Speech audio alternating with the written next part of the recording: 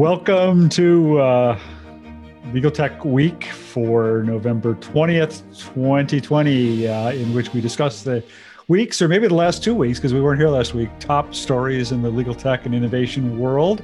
I am Bob Ambrogi. I write the blog Law Sites and have the podcast Law Next. And our kind of usual suspect panelists here today are...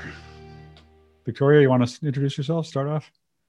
Hey everyone, my name is Victoria Hutchins. I'm based in Philadelphia and I write for ALM's Legal Tech News publication, where I write mostly about legal tech news and the intersection of law and technology.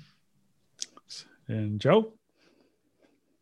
Joe Patrice from Above the Law and the podcast Thinking Like a Lawyer, I suppose.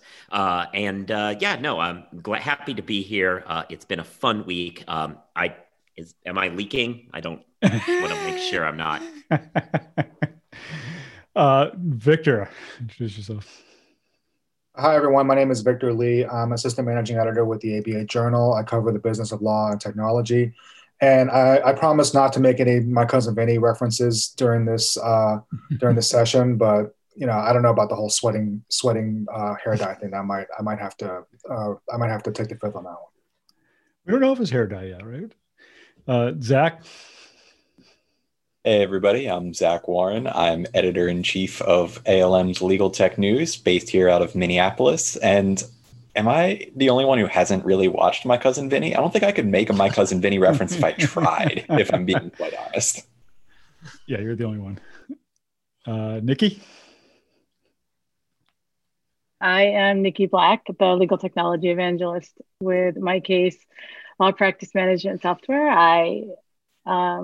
And as my title suggests, I try to help lawyers understand and use technology, in part through writing articles on different publications, including the ABA Journal, Above the Law, Daily Record here in Rochester, New York, which is where I'm based, and the My Case blog. And I prepped for this by rubbing deodorant all around my hairline, so I think I'm going to be good. We'll see. And let's see, Steve.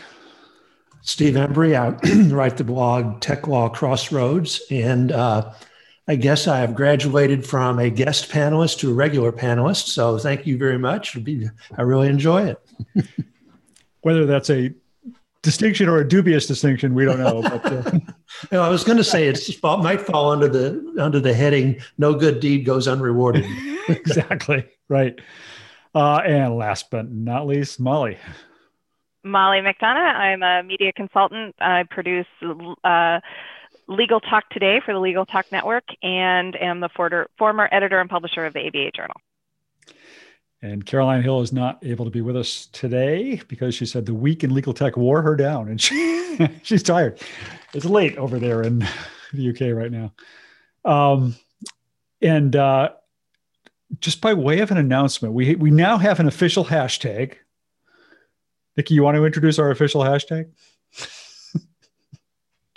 Well, I initially chose a hashtag and tweeted it, and then thought maybe I better research the hashtag and see if anyone uses it. And it was an active hashtag in legal tech. I initially chose LT Roundtable, and apparently that's taken in legal tech of all things. So I changed it to BA Roundtable because it's Bob Ambrogi's Roundtable. So, but it turned out it looks a lot like Bar Ound Table. But that's our official hashtag, Bar Ound Table. Yeah, whoops, I did that. Yeah, I think that's what we were going for. Is all. I just tweeted to the Bar Ound Table. There's our hashtag. All right, so for topics this week, we were just talking. Since we were all making fun of Rudy Giuliani. Where do we even start with that story? Now, everybody talked about hair dye, but at least one of the late night comedians would say maybe it was just Merlot leaking from his pores. So had we considered that possibility? Well, the New York Times did a whole story about it where they talked to stylists and hairstylist stuff, and they were like, no, it probably wasn't hair dye. It was probably eyeliner or mascara or something, or I think maybe he colored his sideburns or something. So there's a whole industry of stories now that are devoted to trying to figure out what was going on there. We'll never know the truth. I just saw a TikTok of Giuliani too. I'm on TikTok. It's a little pathetic, but where they showed him at that same conference, I think, take a handkerchief out of his pocket, wipe his nose, fold it outward so that the part that he just wiped and blown his nose into is on the outside. And then he wiped his whole face off with the part that he'd blown his nose into and put it in his pocket. And he looked sick. I wonder if there was a reason he was sweating so much, and it might not have just been the lights. What if he might have COVID? I don't know. But anyway, he just sort of fell apart at that thing. Good. If that gets traction, I feel like TikTok is getting double banned by the current administration now. Yeah. We just planted Giuliani on TikTok to fool the Chinese government since they're monitoring everything that goes on there, right? His most recent filing, he asked for, he wants like 1.2 million ballots sent to them. So it's an e-discovery story, sort of. Or a discovery story anyway. He wants 1.2 million ballots sent to him, and then he's, according to the footnote, then he'll take a sample and count them and decide based on that sample to tell the state who actually won. Apparently, no one's really going along with this idea that the solution is to outsource the winner to him, but that is certainly what he's after. And if you're in the discovery biz, you might soon be able to help him, I suppose. And then go ahead. Oh, I was going to change topic. Go for it. Go ahead. Oh, I was just going to say there's a legal tech angle with the court tech of it all as well, considering that AT&T dropped the hearing on the very first day. There were 4,000 people signed up for the call. AT&T, for whatever tech reason, couldn't keep it going. And then everything had to be postponed as they were trying to scramble, and ended up getting 8,000 people back on the call.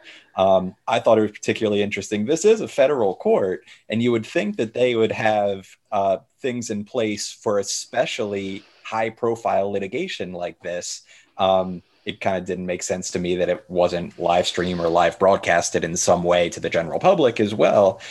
Victoria had a really good piece for us talking with them about kind of their tech issues, but this, especially as everybody's going remote and there are virtual trials, could be something we see for high profile cases moving forward. Actually, I wrote a post this week on the perils of trying to do court proceedings in a hybrid fashion, where some people are actually present and everybody else participates virtually. And it's a real problem. I'm not talking about sort of everyday sort of motions and hearings, but for an arbitration or a trial, you can't have, it's very difficult to have everybody on equal footing if some of them are present and some of them aren't. And so what you have to do, I discovered, is you really have to set up a number of cameras and a number of microphones so that whenever somebody talks, that there's a camera on that person, and you have to set up mechanisms to see the documents. And it's quite a complicated process, because then you have to have a mixer, and you have to have some technicians that know how to balance all those things. And so the problem, of course, is we're backlogging so many trials these days because for obvious reasons. And, at some point we're either going to have to make a decision to do those virtually or keep postponing them until the pandemic is over, or suggest that we do them in a hybrid fashion. But that raises all sorts of complications, because if it's not all equal, then I don't want to participate online. I want to be there in person. If I'm there in person, it complicates the whole thing. So it's, trying to do hybrid type hearings, I think, is going to be difficult. It's going to be difficult in conferences too. You hear a lot of people say, "Oh, when this is over, we'll always have a hybrid conference." But all the audio visuals for that will be complicated as well. So I don't know that where we're going to end up when we can have some in-person proceedings and still have a virtual component. I thought your post was really interesting because it left me wondering, why do they have to be equal? I mean, the physical trials were never perfect presentation forums for the people, the audience at the trial. I mean, some courtrooms were set up where you'd be able to see documents projected on a monitor, but in most courtrooms, you don't get to see the documents that are being talked about. In a lot of ways, a Zoom trial is almost a better forum for the audience, because you can actually see the witness's face right there. You can see the documents projected up on the screen. But what's wrong if there's a hybrid presentation so the people who choose to go to the courtroom don't get the same experience as the people on Zoom? People on Zoom get a different experience. Steve, I just want to throw in just another example of why these hybrids. For me, it's less about the audience and more about the core participants, making sure they have that they're being presented correctly and clearly. So witnesses, the litigants, experts, so that a defense witness doesn't come in super fuzzy and poor connections when a prosecution expert comes in super high quality. And, those things can impart some unintentional cues for the judge and the jury, potentially. Yeah. The analogy that I kept thinking of when I was thinking about Steve's post is that a lot of schools are going to these hybrid models. It's really difficult for the teacher to balance the remote participants with the in-person, and these are students, especially like elementary age students. That's a really tough balance to do. It's one thing for a college professor to do that where they're live streaming and lecturing, but when you have a lot of participation and needs, and you need to pay attention to the people in front of you as equally as the people remotely, that's trickier. And to get to your point, Bob, I think, yes, it's true that if everybody's in person, access may not be equal. If everybody's online, access might not be equal. But if you have some that can be there and some who can't be there, the ones who can't be there might be tempted to say, well, look, I'm at a disadvantage, so I want to be present in the courtroom. And now you might have, 30 people in a COVID situation wanting to be in the courtroom, and what's the judge to do? Got to delay the trial or order everybody online or order everybody in the courtroom. It's a dilemma. And Molly gets to a good point. There's a lot of sort of equipment kind of things that are necessary and technical kind of things to make that flow smooth, so nobody's due process rights, for example, are impaired in any way. Yeah. And honestly, I'm thinking more beyond COVID, if there's such a thing, to where we get where we're able to get back to normal in court proceedings. And the question of, do we want to get back to normal at that point? Do we want to continue to have both online broadcast and live proceedings in the courtroom? There was a great experiment a few years ago in Massachusetts, that Harvard ran, I think, out of a district court in Massachusetts, putting all their proceedings online. This was, 5-6 years ago now. That went really well in a lot of ways, but there were also, most of the glitches were technical, but some of the glitches were just things like people forgetting they're on camera and suddenly saying things that they forget they have a mic on, those kinds of things, and things that shouldn't have been heard, or sidebar conferences that get broadcast that shouldn't have gotten broadcast, and that sort of thing. But I'd like to think that when we get back to actually going into courtrooms, we continue to maintain, if nothing else, then for public accessibility. I think it's great that the public is able to sit in and watch so many of these proceedings now that before they would have had to trudge down to a courtroom. Maybe it's not even near them and they can watch it. The Giuliani trial, technology aside, the telephone connection aside, that was a great example of something that had a lot of public interest.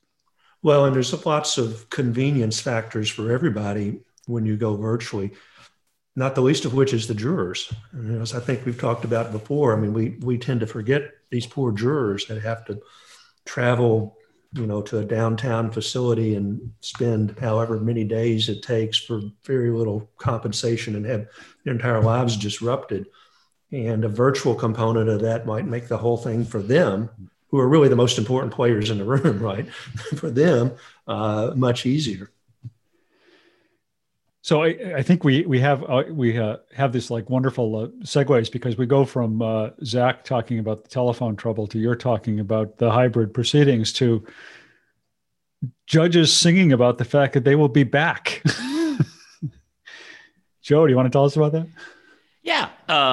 So fun thing for anyone who hasn't seen it. It's on Above the Law as well as a few other outlets. But down in Texas, they were having the virtual meeting of the Federal Bar Association, and Judge Elrod and Judge Eskrich, Elrod of the Fifth Circuit and Judge Eskrich of the Southern District of Texas, decided that a way in which they could lighten the mood for the poor people who are watching this thing virtually and still kind of, I guess, not really in lockdown because Texas, but if they're, maybe smarter than their government in lockdown in Texas. And so what they did is they put together parody lyrics to Hamilton's song and performed it, and they killed it. I am not a big fan of bad karaoke attempts to make jokes, and they weren't. They were very good. I thought he in particular stole the show. He kind of embodied the character from the original while he was doing it. I thought it was fantastic. You should take some time to go watch this. I guess I can put it in the chat for everybody. Actually, it somebody did there. Yeah, Thank you. Yeah. Yep, Nikki did it. All right. Yeah, no, it was a lot of fun. Just saying that they'll be back, but they do talk about legal tech in there. There's I think one of the better clever lines is that it's not all doom and gloom. We'll just see you over Zoom is what the judges were telling all the practitioners. And very good. Yeah. I mean, if I were ever to do a music video, you are not the person I would send it to for a critical review. So that says a lot. At Above the Law, we do this annual contest, the Law Review, spelled VUE. What a lot of law schools have these performances every year where they do this sort of thing, and they the law schools send us videos of their best submissions, and we judge them. And I've gotten something of a reputation as the mean one because I really think most of them aren't good and aren't funny. But this was fantastic.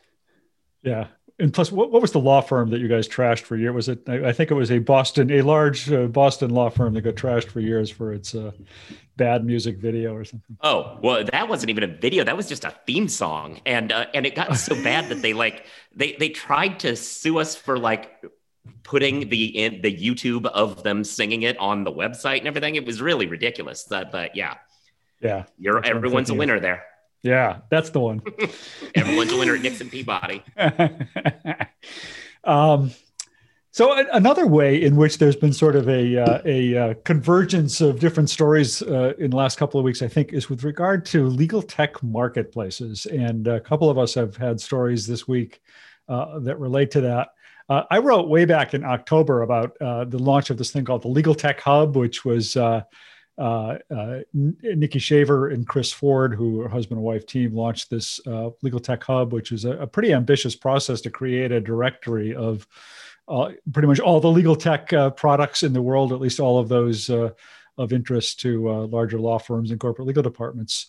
But over the last couple of weeks, there's been a couple of more stories about not exactly legal tech hubs, but legal tech marketplaces of one kind or another. The one I wrote about was the Thomson Reuters launch this week of this marketplace, which they are describing as an online store where users can come and actually sort of demo and try out legal tech products and services before buying them.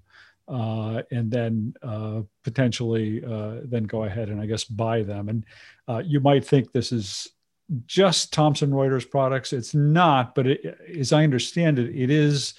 All of the products are applications or add-ons that work with Thomson Reuters products. So many of them in particular are add-ons or integrations for HighQ or Elite, the Elite 3E business management product.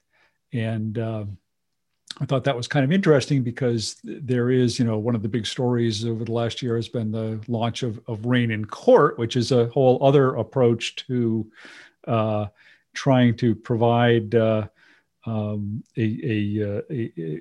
were calling themselves the App Store of Law, I think is what they've been describing themselves. And they're actually getting ready to roll out a kind of a version of that that's similar in the sense that companies will be able to kind of try before you buy for the apps that are there. They'll have kind of sandbox versions of some of these products So before a company has to sort of really commit to something, we can go in and kind of play around with a sandbox version of it.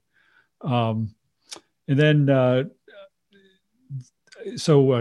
know Zach brought it up, but actually Victoria wrote about it. I don't know if one or the other you want to talk about what Oric has done in that regard. Yeah, Oric last week, they started, I think it was a year ago, their own internal like dashboard and directory of like legal tech products that were available. And they decided to make that available externally as well for clients. And they did say a few like Oric created legal tech will be included, but it's like 600 platform. They said there's maybe like 20 Oric created software there. And they said it's pretty much just software that will help lawyers, not general tech like a Zoom or BlueJeans or something like that, something that provides pretty general, just helps provide legal services. And I asked them about updating it, and they said it was a lot more easier to keep updated when you have like a platform like their observatory, which that's the name of their directory of legal tech. He said it's a lot more easier to keep track of all the legal tech companies reaching out to them, sending them press releases saying, hey, look at my software that I just created. So they said it's really good for managing that type of information. And of course, like you can submit, like if you want to be included in the directory, and they'll go over the products. And I think like one of the main things with the directory, and when I looked over it, they emphasize like you have to explain how this actually helps corporate clients. They said that's something that they heard a lot from corporate legal departments that are looking into leveraging legal tech. Is really hard to figure out what does the legal tech actually do and how is it different. And I think kind of like getting lost in like that buzzwords and marketing terms, that's what Oric said they're trying to cut through and provide like a resource so you can have access and reach out to legal tech companies if you're interested in their software.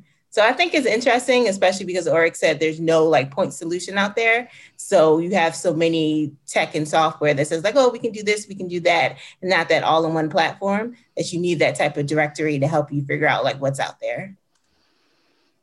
Yeah. One of the other interesting things about the Thomson Reuters announcement was the apparent collaboration they're doing with KPMG for some sort of consulting activities. And I don't know if it is relating to supply of or purchase of legal technology or exactly what, but thought that was kind of interesting. Once again, the big fours gradually inching their way into the legal market in the US. Yeah, that was interesting. And they were not very explicit about that. But I mean, what they said is that it's primarily that KPMG is building applications internally. Their KPM Legal Services, or whatever they call their legal group, is building applications internally to run on the HighQ platform. And so I think it's going to be applications, not services so much, that they're going to be included in that marketplace, as I understood it. But I can't say I'm positive about that. Yeah, it was not totally clear. That just the interesting thing to me was the kind of the combination of the two, and KPMG's increasing involvement at various levels in the legal ecosystem. Yeah. If I remember correctly, I think KPMG and HighQ had brokered a deal to share some services and have a partnership even before they were purchased by Thomson Reuters. So I think that this is just a little bit of an extension of that. Oh, okay. I don't know if there's I think part of what this reflects, I would imagine, is just the growing universe of legal technology products. And I think all of these things that we're talking about, the Oric thing, the Thomson Reuters thing, the other directory that I talked about that Nikki Shaver launched, are all kind of focused at big law, big corporate legal departments. And I think part of the problem is there are just so many products out there now. And I think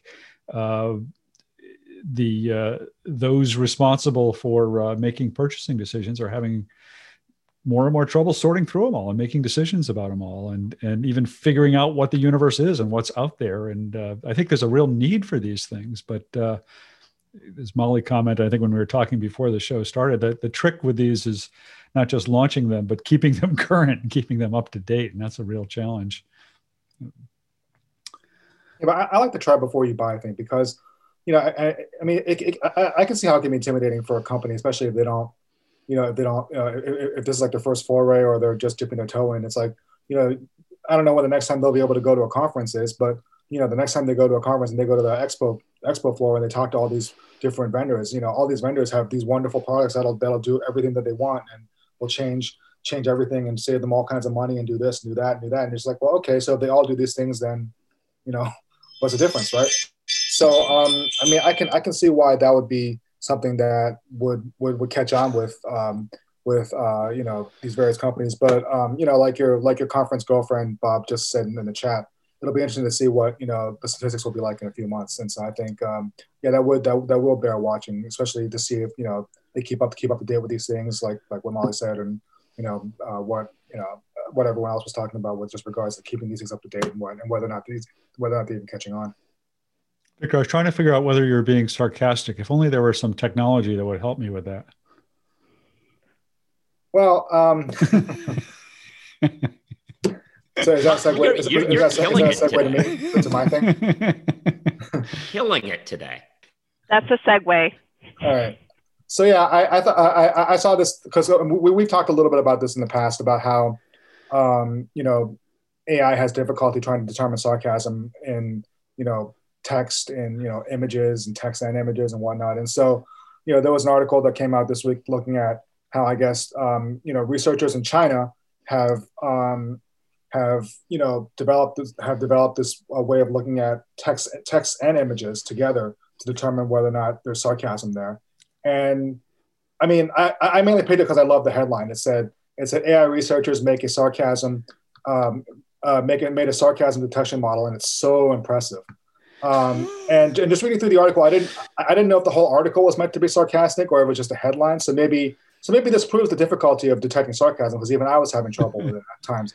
But I think it was like I think that this new method was a 2.7 improvement on the prior one. I'm just like, that doesn't seem like a major breakthrough. It doesn't seem like a lot. So maybe the whole article was meant to be sarcastic and therefore to kind of illustrate the difficulties in really determining, because if humans have trouble with it, then how can machines be able to discern these things? So I mean, I just thought it was a very good kind of possibly meta article about sarcasm detection in general and how it still continues to befuddle, even the most advanced AI.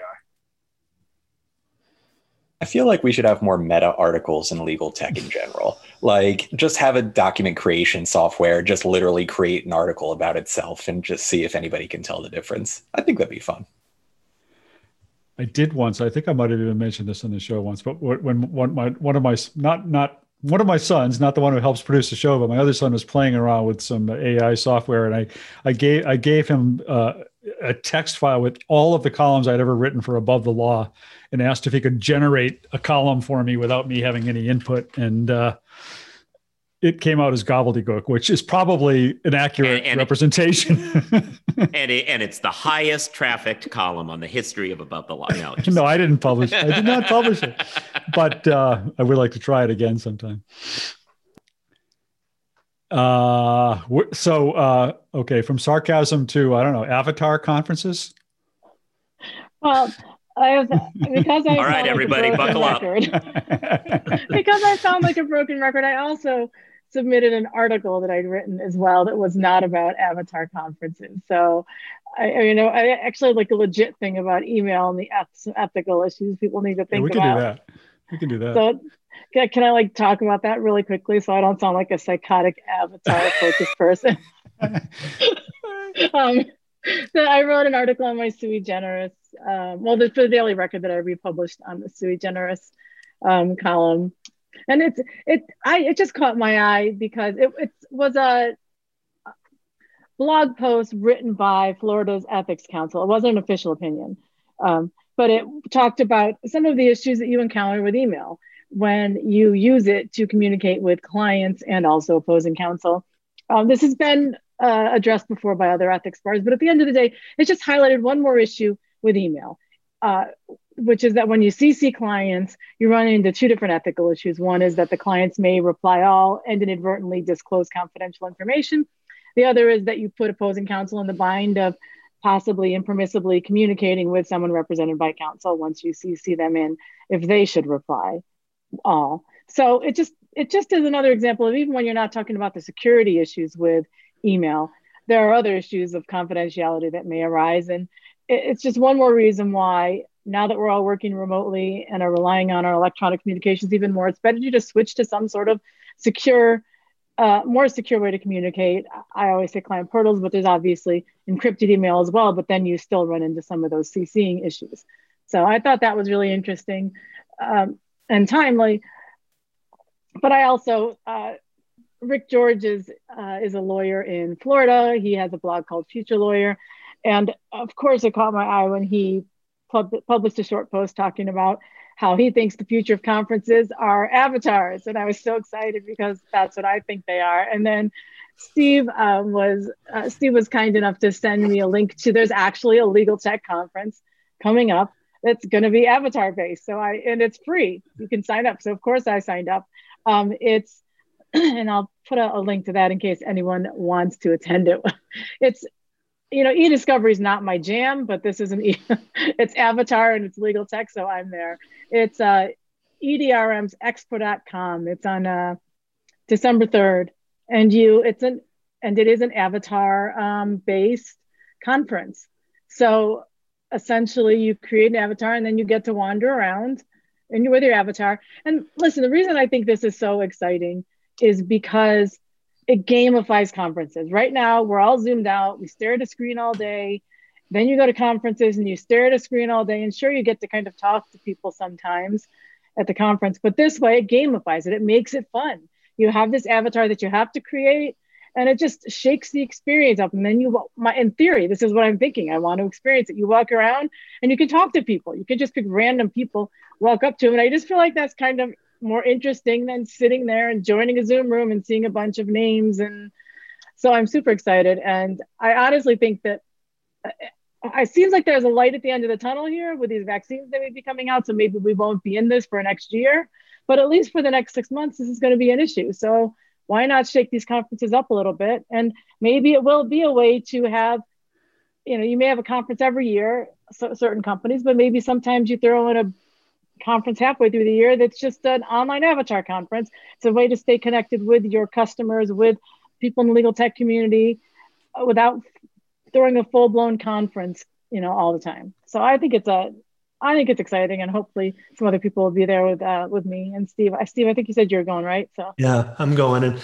I actually went to the developer site, the people that are putting it on, and kind of looked at it, and it really does kind of look like a video game, like The Legend of Zelda, where you push the little thing and the little guy runs around and does certain things. So it'll be really interesting. I think it's kind of got some potential. I don't know about the kind of the presentation end of things. That seemed a little flunky to me, but the exhibit hall kind of thing, that could work. Is that using the same tech that Rick George's have written about, the same platform, or is that? I think it's different. Don't you, Nikki? I think it's different. Yeah, I think it's different. There's a handful of them out there, and they all seem to do the same thing. You can walk up to other people, interact with them, or talk to people at your table while there's a talk going on, and also have these breakout groups where everybody walks into the room. But there's a reason they talk about gamifying things. And this is the perfect time to gamify online legal conferences, since we don't have any other option, and make it just a little bit, because I know that people are zoomed out. I understand from talking to people in the industry that CLE numbers are starting to decline, because during the initial quarantine, everybody was taking CLEs because they had nothing else to do. They thought they'd get their credits in. And at this point, everyone's zoomed out and they're just tired of looking at a screen all the time. And that doesn't bode well for the conferences over the next 6 months, I don't think. So I was just about to tell people they should go watch the Zoom video I recorded with you earlier this week talking about legal ethics in the time of COVID, but I'm going to retract that suggestion right now. Well, that was fascinating. So I don't know. No, that actually was interesting. That was actually fun because we talked about things like, some of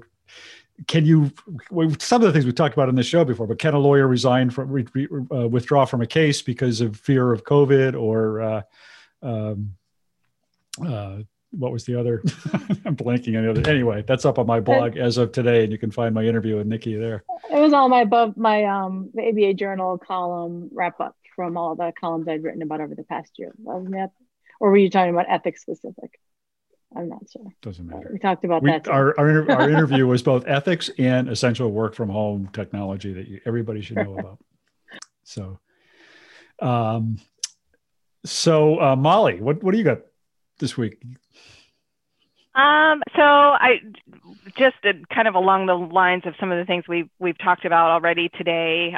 There was a Future of the Courts post-pandemic commission in New York, and they came out with some recommendations. And I think this kind of goes to the point you were making, Bob. It wasn't looking at some of these bigger case changes, but they were looking at, implementing things that like small claims, online dispute resolution for small claims courts, things like that we're seeing in other places that have already been tested or shown some really good use cases. So I thought that was interesting. It's just a recommendation at this point, but it comes from a pretty strong constituency. So I'm thinking that that'll move things forward, partly out of necessity as backlogs are dealt with and the pandemic issues continue on.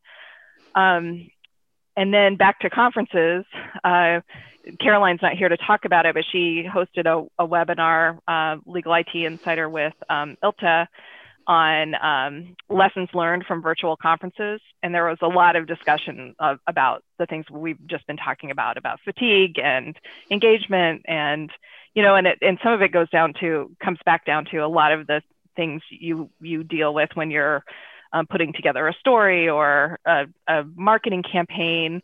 What is it that we're putting a conference on for in the first place? Coming back to that, baseline and rethinking how to make that happen in a virtual environment. And then, the things that come along, to add engagement and, make sure that education and networking are core, that vendors get the support they want. What I thought was interesting is that a lot of the data that ILTA has been collecting is really still focused on the education component.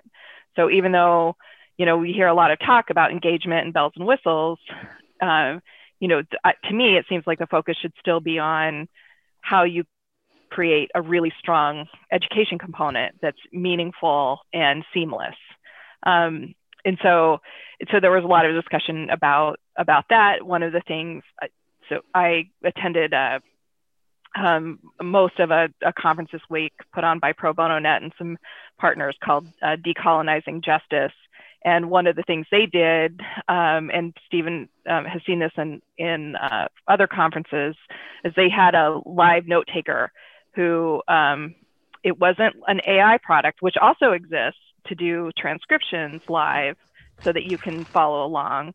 But it was somebody who was taking notes, really nice highlight notes, so that I found it incredibly useful, because sometimes you get engaged and you miss something somebody said, or what happened to me a few times. I had to take a call, duck out, and then I got to go look through the notes, and then was totally back on track for the Q&A later. I understood what was being discussed. I thought that was really useful.